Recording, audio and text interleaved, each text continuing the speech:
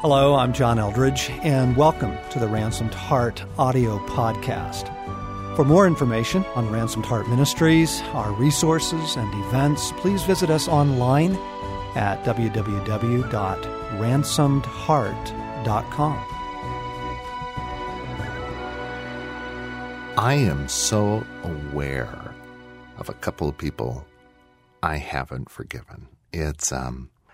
I cannot talk about this topic of forgiveness without just immediately in my mind going to, Bill and Jerry and how they attacked me and how they, in a season of my life where I think I was kind of in my prime with God and for God, just hurled at me accusations and judgments and did things that were an attempt to expose me as a failure and to take me down.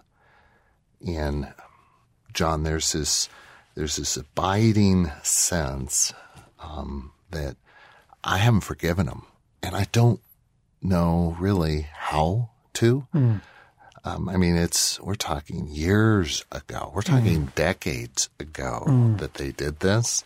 And when you talk about forgiveness, immediately their pictures, what they did come up. And it's like, I think I'm every man here in terms of saying, I'd really like God to address that part of my soul and spirit. And if there's bitterness, hatred, unforgiveness, I'd love for him to come into that and change it, but it doesn't feel like either I know how or he has.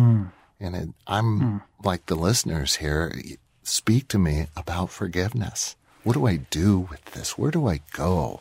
Friends, welcome to the Ransomed Heart podcast. Craig McConnell here, just telling a story. I'm John Eldredge, and you stepped into the middle of a series, if you can tell. The series is on relationships. The series is on relating, loving well, learning to love better than we do, believing that the greatest impact we will ever have in the world, apart from, our gifting or phenomenal works of God, the greatest impact you'll have in the world is your relationship, is your love of others. That's your greatest legacy. And we got into this series and realized, we can't go forward without addressing forgiveness. We got all these other things we want to talk about, but we've got to get forgiveness at least into the framework here, because it's in the way of us loving well. So welcome to kind of a part 2 on forgiveness here. There's a couple things I want to say right out of the gate today that I think will help people. First off, forgiving is not feeling forgiving. You do not wait for the feelings to show up. And to feel hurt still doesn't mean you haven't forgiven someone. To feel anger, to feel these things, forgiveness is not first and primarily a feeling. And that's really important for us to know, because I think we wait either to feel forgiving before we forgive, or we wait to feel forgiving to know, oh, good, okay, I did forgive. Yes. Right? And I just want to say, forgiveness is not a feeling. Forgiveness is initially a choice.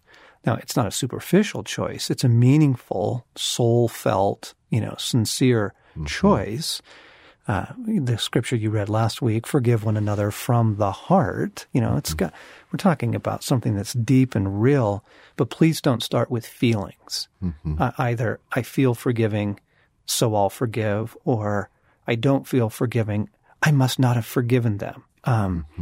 Also, I think I want to say that in some cases, forgiveness really is a process whereby God, kind of comes into the festering part of our life, and there's a cleansing, and there's repentance on our part, and there's a genuine choice to forgive, and then we find that we have to do it again. And we have to do it again. And it doesn't mean that it didn't work. It doesn't mean you, quote, weren't sincere. It just means that oftentimes in some of these places, especially of deeper violation, there's a deeper cleansing that's needed. So I just want to clarify a few things about feelings and feeling forgiving, but it is a choice. And as we've written several places in Ransomed Heart materials, forgiveness is not saying it's okay. Mm-hmm.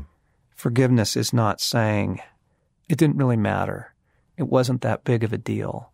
Forgiveness it's not saying, well, I just let all that go. Forgiveness is a choice to say that was a crime. Yes. That was a real and genuine violation. And I choose to pardon you from any extraction of justice on my part, punishment, retaliation, right? And the scriptures always directly link it to the cross.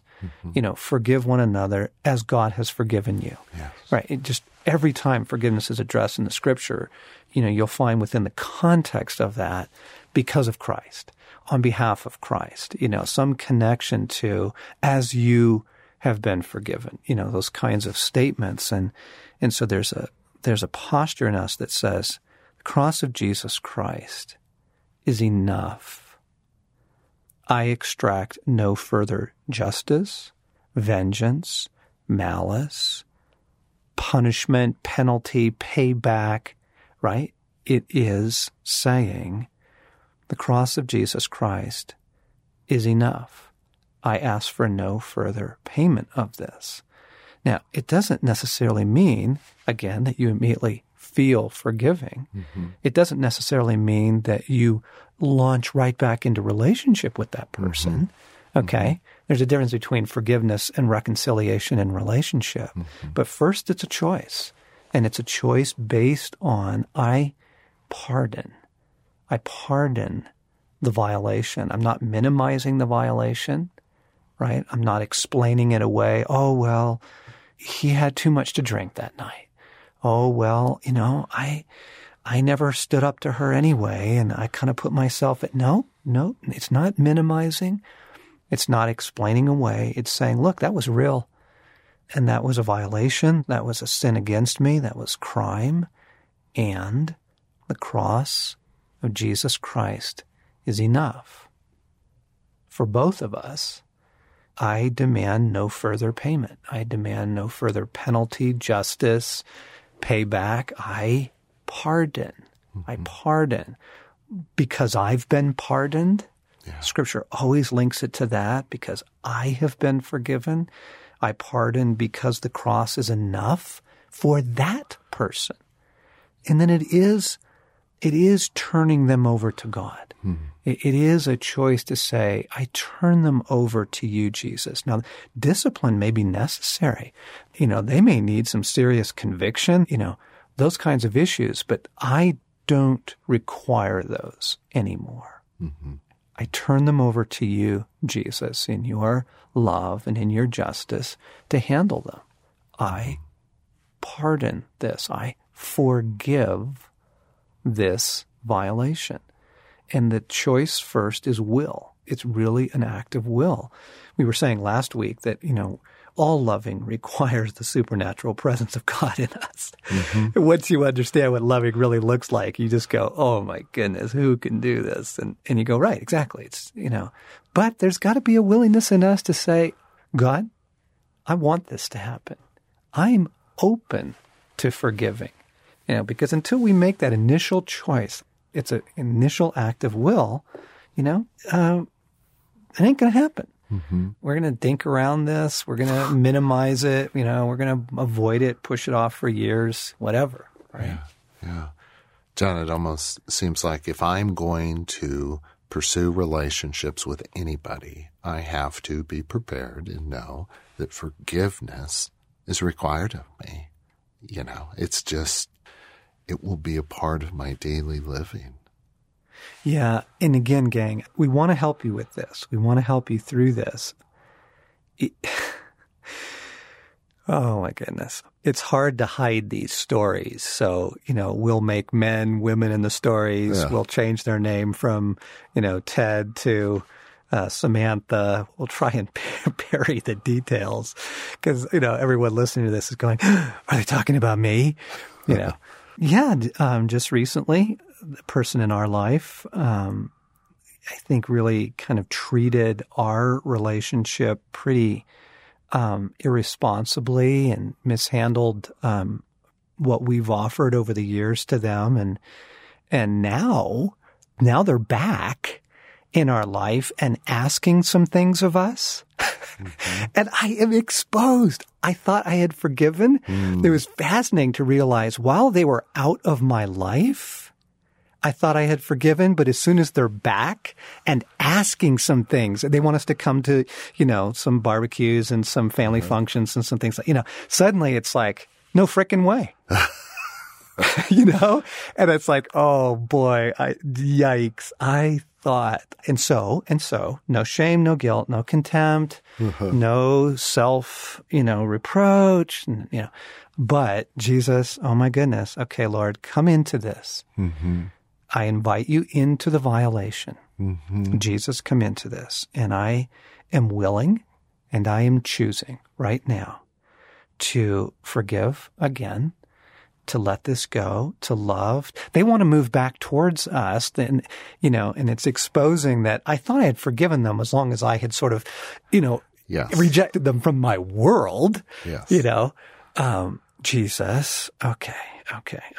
And I find that something that's very important, gang, is I've got to go back and not minimize the violation. Yes. I've got to go back and go, Lord, that really hurt. That hurt. And that was real. And I don't even think they know that it hurt. And Jesus, I can't wait for them to appreciate, understand the depth of their impact on me. I can't wait for that. It's not waiting for them to say I'm sorry. Yes. But Jesus, first, I just got to recognize the weight of the offense. I got to invite Christ into that, and then choose the higher road of love. Like I want to love. I want to be a lover. Mm-hmm. I want to be a lover. And I can feel the internal war of those parts of me that don't want to forgive. Yes. Right? That are choosing, Christ is saying, look, I can help you with this, but there's this internal thing in me that's got to let him. Yeah.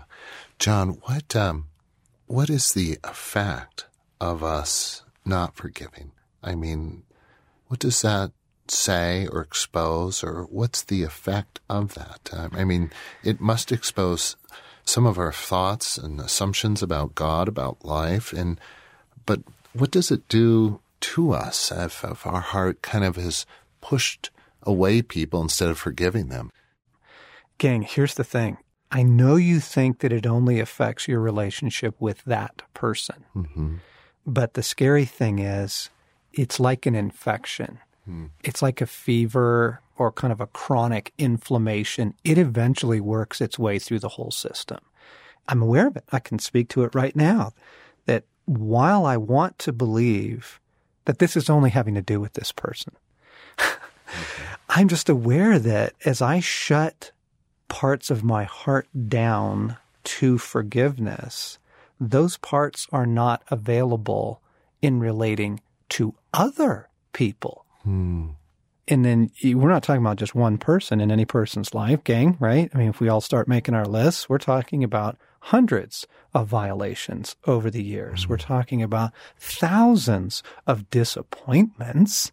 And the overall effect of that is I'm not going to just make it generic, I shut down relationally as a person.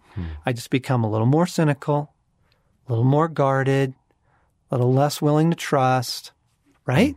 It's horrible. Yeah. The effect of it is horrible.